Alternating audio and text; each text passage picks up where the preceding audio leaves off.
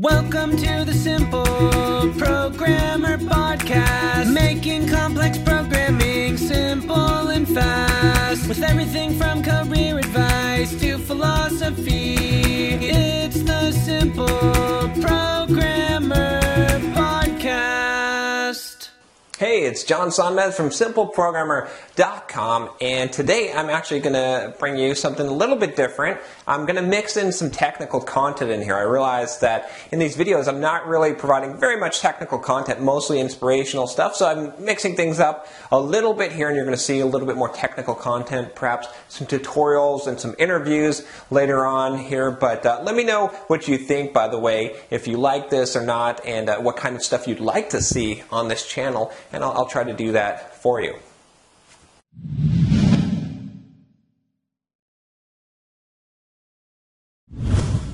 So today, what I want to talk to you about is comments in your code. So this is something that I feel pretty passionately about, and I think is an area that a lot of developers, especially beginning developers, are confused about, and they don't understand really how to apply comments to their code and when they should use them and when they shouldn't.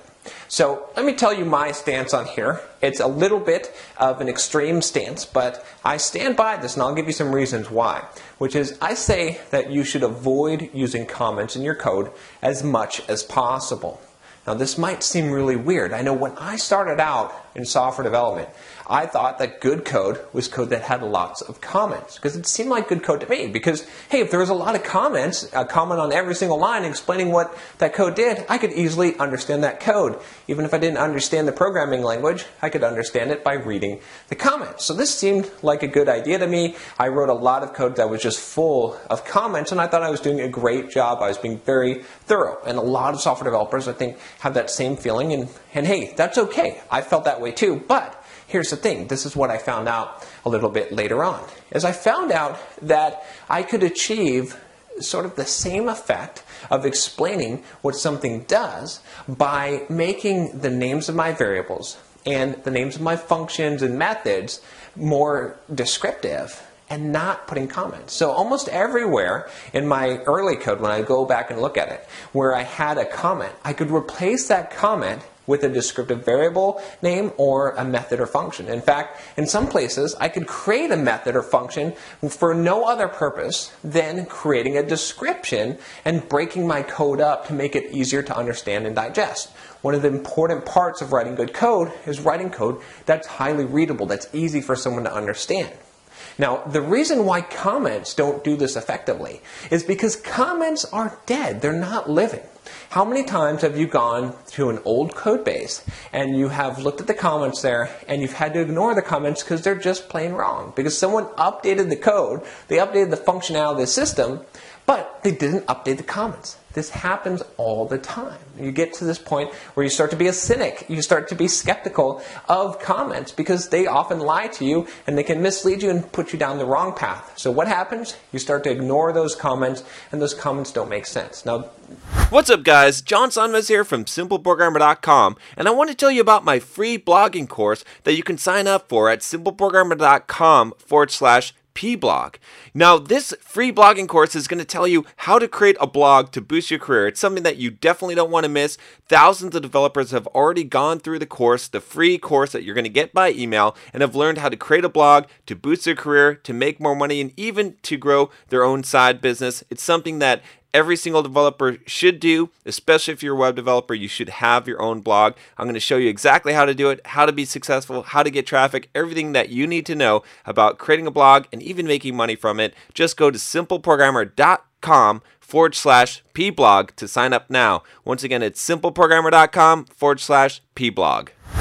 Developers don't mean to do this, but the fact of the matter is that the code itself doesn't lie. It's what actually gets executed. The comments don't have to be updated with the code. So that's the problem. That's a big disconnect there. The other part of this is that a lot of times beginning programmers will make comments that are too descriptive, that explain what the language does. If you're going to add a comment to your code, and there are some places where it does make sense to add comments, it should be something non-obvious that can't be communicated by the variable names or the functions or the methods or the structure of the code itself. something like a secret formula for calculating some kind of mathematical equation that it just would not make sense to try and spell out in the code itself because it's complicated. It's not something that's going to be easily digested.